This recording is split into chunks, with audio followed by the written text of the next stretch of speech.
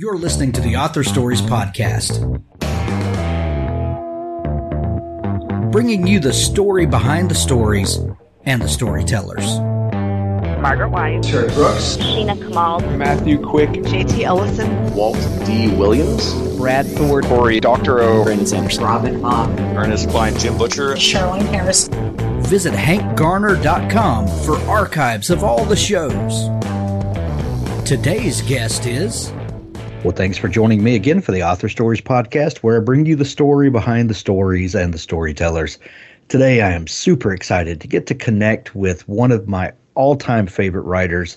Once again, Kyle Mills. I think this is Kyle's 23rd appearance on the podcast. And he's got a brand new book that when you're hearing this is going to be available everywhere, and it's called Oath of Loyalty. We were just chatting a minute ago, and we didn't get a chance to connect last year when his book Enemy at the Gates came out, but we're going to talk about all that and bring readers up to speed today. Kyle, welcome back to the show. Oh, thanks for having me again. Absolutely. Kyle, we last talked, I think it was the end of 2020 or the late summer, early fall of 2020. And, a lot of stuff was going on at the time, and I don't think any of us really had a grasp at that time, where the next couple of years would take us. And I know that you and your wife do a lot of traveling and, spend some extended amounts of time in the country, outside the country, and things like that. What was it like for you guys, this last couple of years?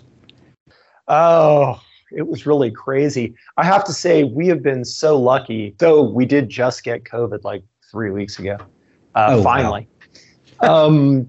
For us, in a way, we got really lucky. We were not in Spain, where we live part-time, we were there right when it started, but not when it got bad there, because they really took the brunt of it at the beginning, and they had huge lockdowns, like really serious lockdowns. You couldn't leave your house for it's like a month or something. You could go to the grocery store, and that was about the doctor, and that was about it. But we had come back to the United States at that point, and we're in Wyoming, which was a pretty good place to weather it, because there's nobody here. It's just not a very crowded state, so you could still go out and do stuff. I mean, it's pretty easy to go out and never see a soul here. Just you and the buffalo. Yeah, kind of. Yeah. And, go out and backcountry ski or something. And we'd get together that's how we'd get together with friends. You go skiing or something. We'd be 6 feet away from each other. And then at the last minute, we were able to technically we're immigrants in Spain. We have essentially green cards, but we were going to lose them. And at the last minute, we managed to get a vaccine. We had to drive through a blizzard and all this for 3 hours into southern Wyoming, and we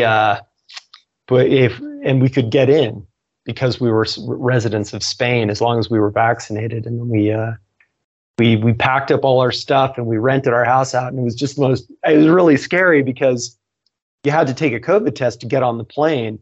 And if we didn't pass, our residency was going to expire. So we were basically like, either we pass or our entire next year, we're going to be living out of this rental car with 4 bags because everything else is packed away. The house is rented, all that stuff.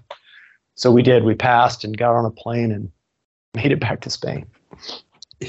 That is wild. And I know that a lot of people have kind of dodged the idea of COVID in their fiction.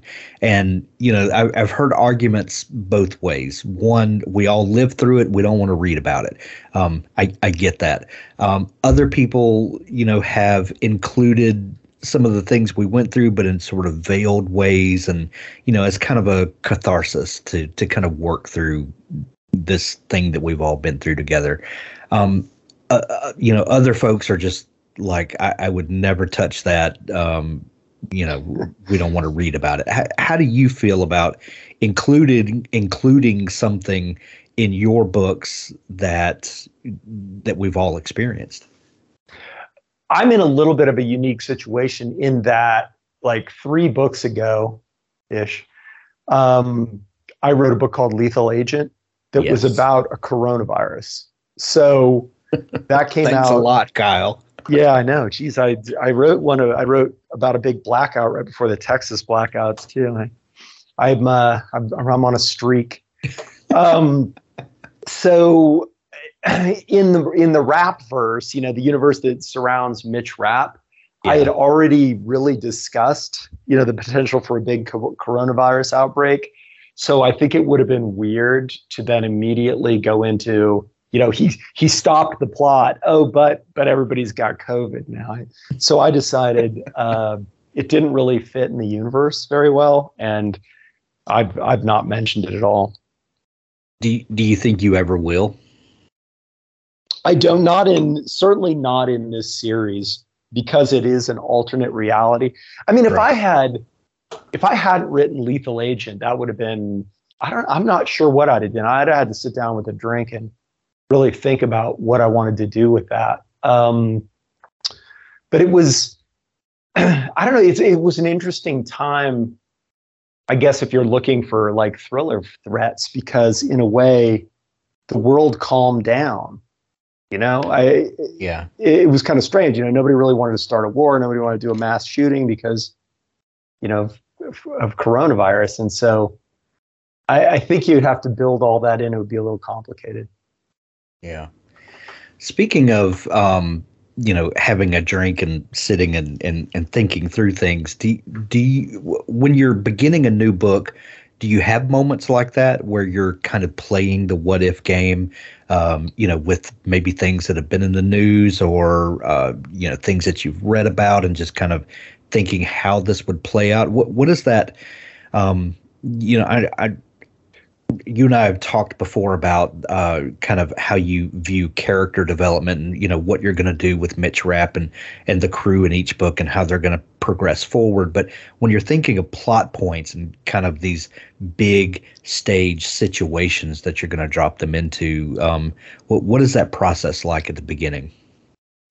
I try to think about it really realistically. My background, strangely, is in economics. And economics is all about taking a bunch of variables and trying to figure out where they're going to go. What if you put all these things together, what's going to happen? And so I'm looking realistically for what's the next threat. And like I said, I've been on a bit of a run. I also wrote a book, Red War, about Russia starting war with Ukraine. So, and that wasn't that long ago. So, I'm constantly, scouring the news and thinking, what could happen next? And if I'm lucky, history doesn't get ahead of me. That's happened to me before. It just happened to me with these books, these most recent books. But that's the goal, because I wanted to feel realistic. That's what Vince did. He had these very, kind of, it's cliche, but it's true, ripped from the headlines plots. Yeah. And that's what I've always liked about, like reading Clancy and stuff, that you thought, oh my God, not only could this happen in the future, it might be happening right now and I don't know it, and right.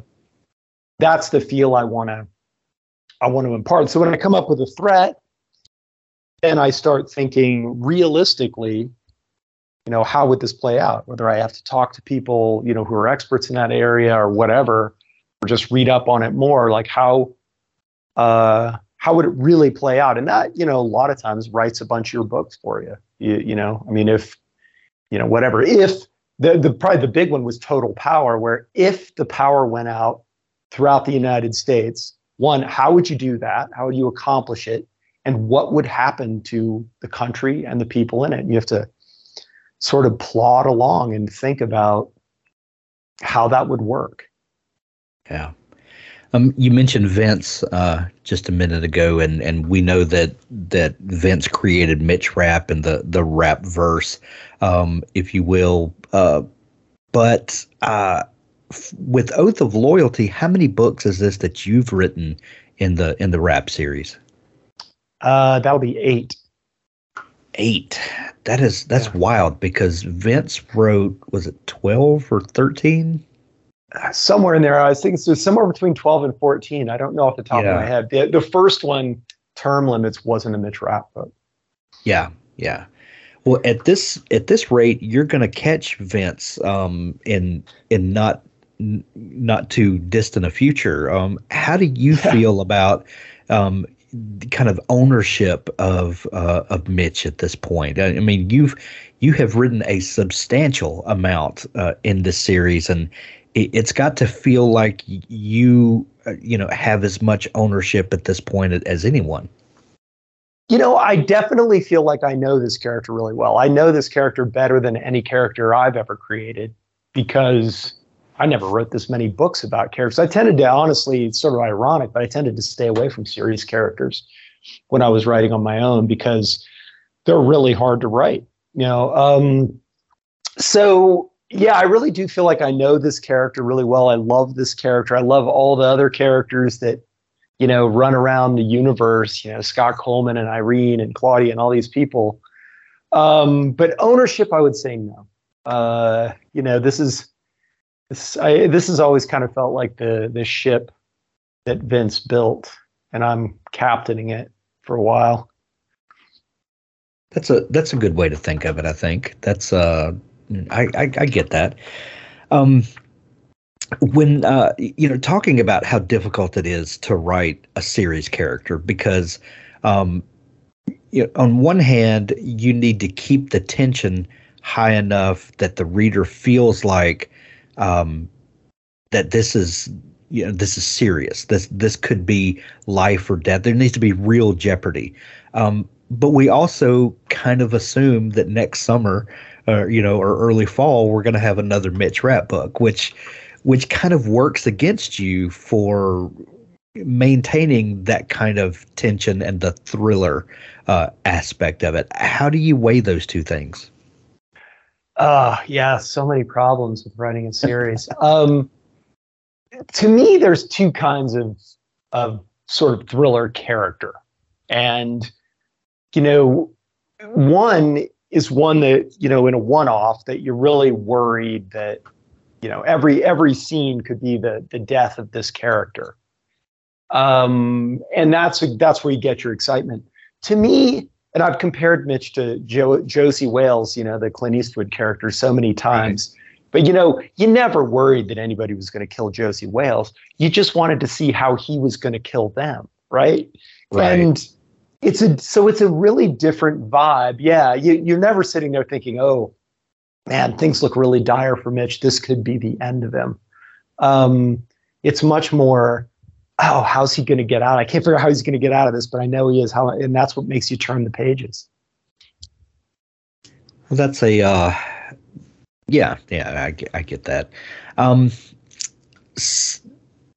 Your last book, Enemy at the Gates, and Oath of Loyalty feel to me like they are one cohesive story. And I know that the entire series obviously is a continuation, but these two books very much feel like they were possibly a story split into in a lot of ways. Is that a fair assessment? Yeah, in a way that is true. And Vince has done, like you said, it's all one book, really. I mean, the whole series is just one really large book.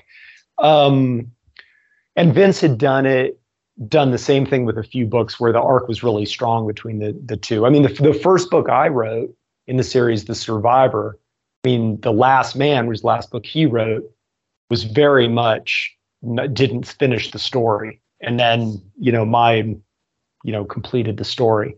So with this one, though, it was a little different. It was a little strange. So my goal, or what I had set out to do, was to write a trilogy within the series, an arc, that was about the fall of American democracy, from within.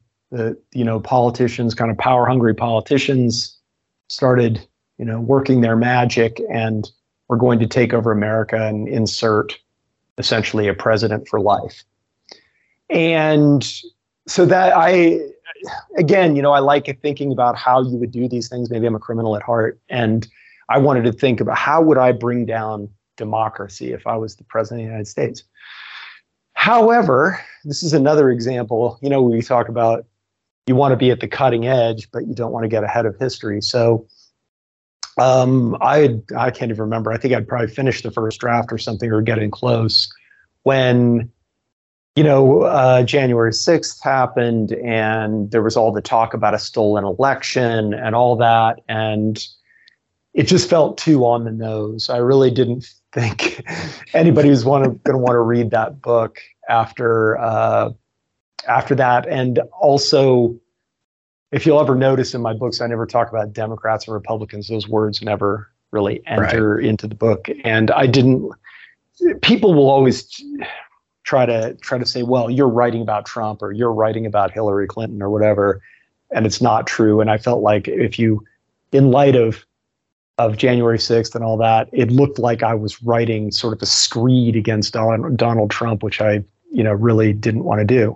So I went back and changed it so that it wouldn't be quite so on the nose, with the idea that it would be too much to change, and that with the next book, which is the one that's about to come out, Oath of Loyalty, I would kind of get out of that. Like, I would finish the arc in a way that was very final, and all the stuff about the fall of democracy would kind of go into the background.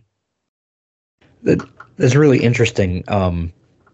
The way you said that, that people would perceive that you were coming from a certain viewpoint when you're writing the book. The thing about reading and novels, especially, is that we read them through our personal lens, and whether you have any intention or not, we will interpret what we're reading through our worldview in a lot of ways. And when you know that there's a hot button issue, that there's a topic that's going to, people are going to come down one way or another, and that it's going to be divisive like that, how do you handle that? I mean, I know that you decided to kind of dial back for a while and then continue that story later, but has that happened before, where that a certain thing is going to be divisive and there's just no way around it? You just have to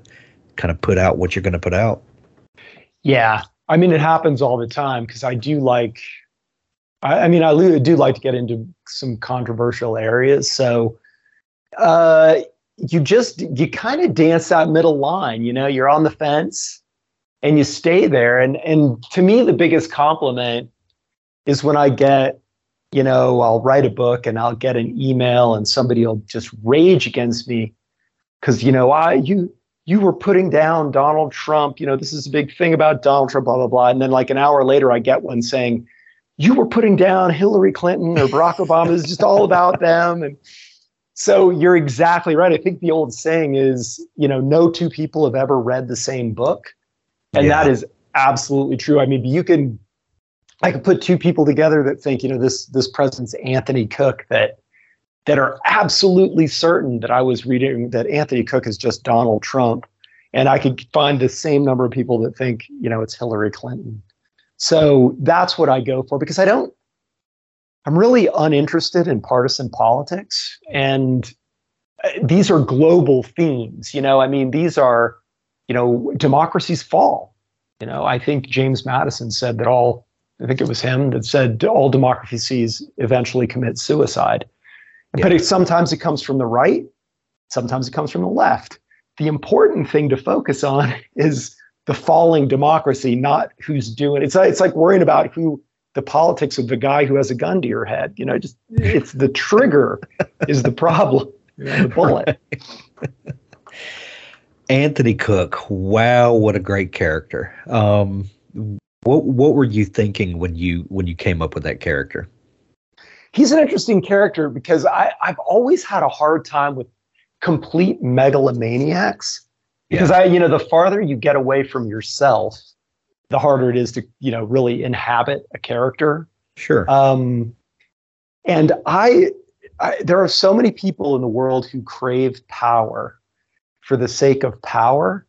And I've never been one of those people. I think to me, power just seems like a ton of trouble. Like being president of the United States, I feel like would be the worst job in the world. It doesn't pay very well.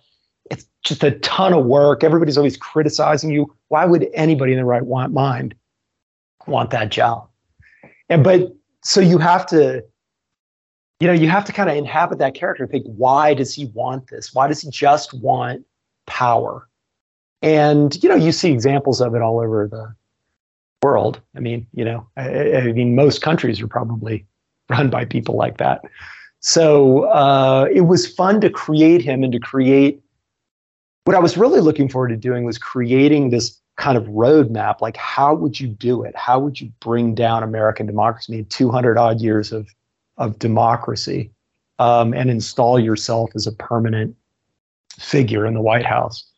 But unfortunately, it didn't come to pass. But that kind of thing happens. It's happened to me before, where I've had to rewrite things because history got ahead of me.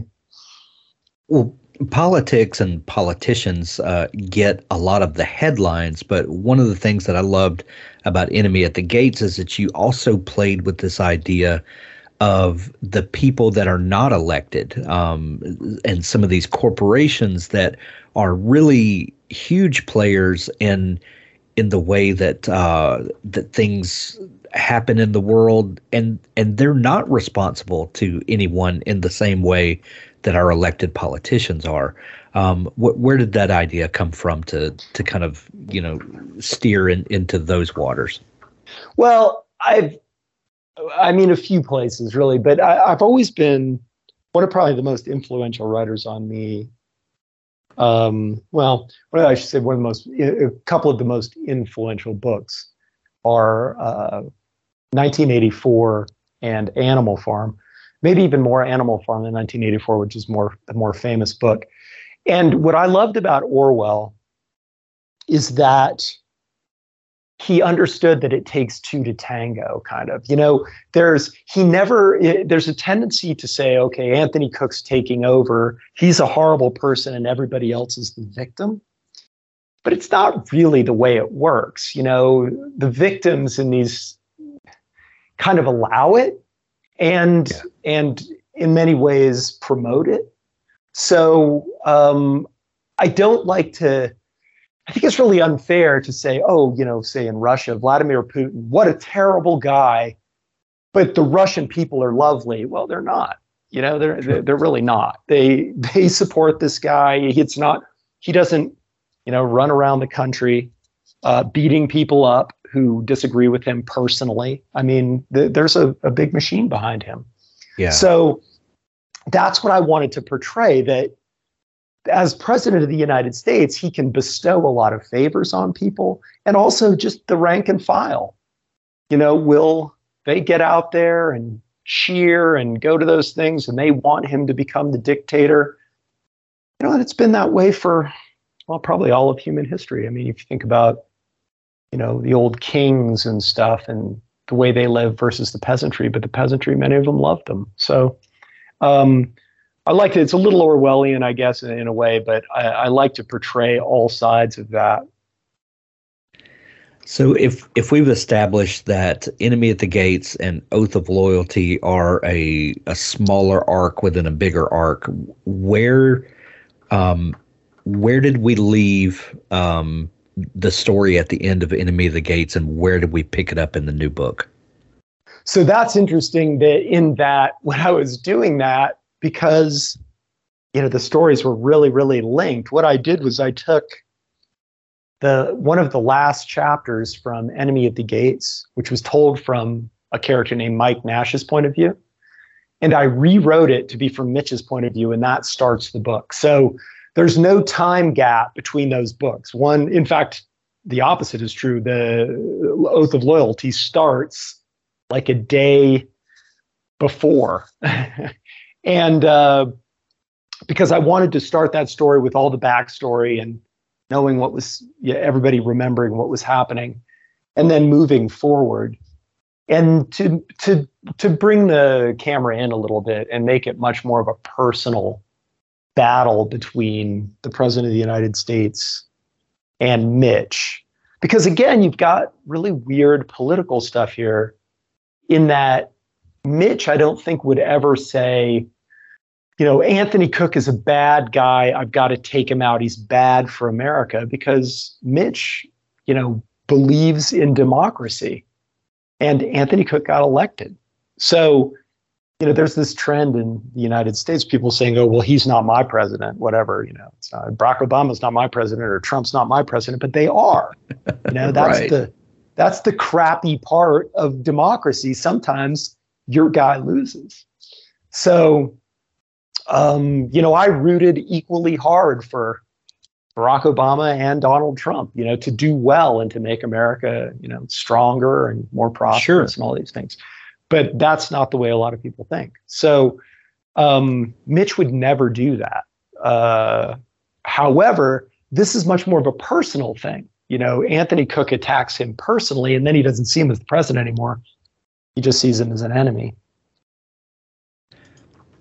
It's so funny because at the beginning of Oath of Loyalty, they're kind of pulled into their respective corners and being separated by Irene Kennedy, like two children having to be separated, almost, which just kind of struck me as funny. I don't know, maybe I'm surrounded by little kids and I just saw the humor in that. I think Irene Kennedy would 100% agree with that analogy. Oh, what was it like to construct that part of the story? Where did that idea come from? Yeah, just very much the idea that I wanted to pull the politics out of it, because the first book had been, very politically driven. And then I had to turn that corner and wanted to bring that focus in a little bit more on the two men and their motivations. And then Mitch thinking about, Mitch is getting older. I don't age him like Vince did, but he still has to evolve, and thinking about the way the world is now and what his role in it is, because you can't, he's a guy with a Glock, and that's super, effective in certain realms, but, not against, say, bad politics and stuff, or the internal politics of the United States. So he's trying to find his place in the new world, which is very different than the one Vince left him in. And it's kind of interesting because, Vince hasn't been dead that long, but the world has changed. The United States has changed. 100%. When you do realize that some things that you're thinking about are actually taking place in the real world, and you have to think, okay, how do I handle this? Do I just go full in and then see where the cards fall, or is there ever a temptation to sort of play out a real world scenario in the book to see if you could solve the problem, if that makes sense? Or is that not the job of a novelist at all? And do you ever find yourself, like how could we unravel this? What would a good ending to this scenario be? Oh man, that would be challenging. In fact, I feel like Vince was going in that direction in one of his books, Consent to Kill. And he was talking about how Mitch was going to kind of rework how the intelligence community functions and all this stuff. And that subplot kind of petered out and I'm convinced it's because once you really dig into it, you think, oh my God, this is kind of insurmountable. I mean, there's so many moving parts and so many problems. And, and human nature goes into all of it. So, I mean, I do love exploring that. I mean, like my first book was about a guy who started dumping poison into the U.S. narcotics supply because he thought it would stop the drug, people from using narcotics. And it was kind of this final solution. So those things are fun to do. But, with Mitch, he's much more satisfied working in a situation in which, there's a clear enemy. It's good versus evil, pretty clearly delineated. And then he can solve the problem, by frankly killing the evil people, as opposed to kind of these very grand Ludlum-esque sort of things. The shadowy group that is the antagonist in a lot of ways in the story, with the double blind secrecy. Was that informed by any real world occurrence or group? Not really. I think what I needed was a killer, a contract killer, who Mitch wouldn't be sure he could handle. And so that's a really hard thing to do if you think, because Mitch is the best in the world at what he does. Right. There was a guy in the past named Grisha Azarov who makes a brief appearance in this book, who was very close to being his equal, but you can't really get much better than him. So what I had to do was create a killer that worked, that was the anti-Mitch Rapp, just didn't work anything like him, didn't have any of the same attitudes or systems or anything, so that he couldn't counteract them by being better because they're so different.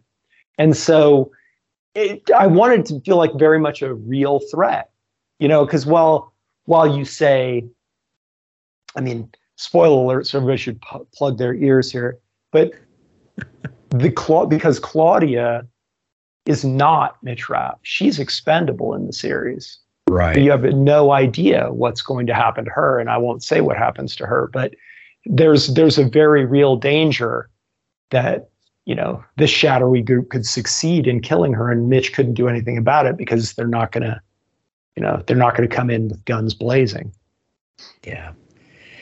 Well, spoilers, we'll stop tiptoeing into spoiler area and let folks grab the book and read it for themselves. When you're hearing this, Oath of Loyalty will be available everywhere. You can grab it in Kindle edition or hardcover or audiobooks. Vince, do you ever listen to the audiobooks of your books? I've listened to parts of them just to kind of hear George do it, and get that sound in my head, but I don't really do much in the audiobook.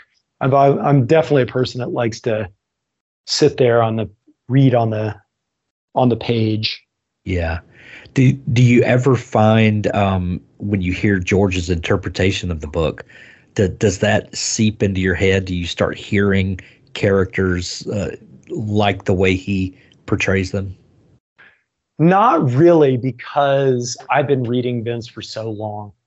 I mean, since the beginning, really. And so once you get that voice in your head, I don't think anything can dislodge it. It's really one of the problems that you have with audiobooks is that, if an audiobook reader decides they don't want to do it anymore, or they retire or whatever, and somebody has to take it over, it's really jarring to readers because, they're like, well, that guy's a great reader, but that's not Mitch Rapp's voice. Yeah. Oath of Loyalty available everywhere when you're hearing this. If you haven't picked up Enemy at the Gates as well, go grab that.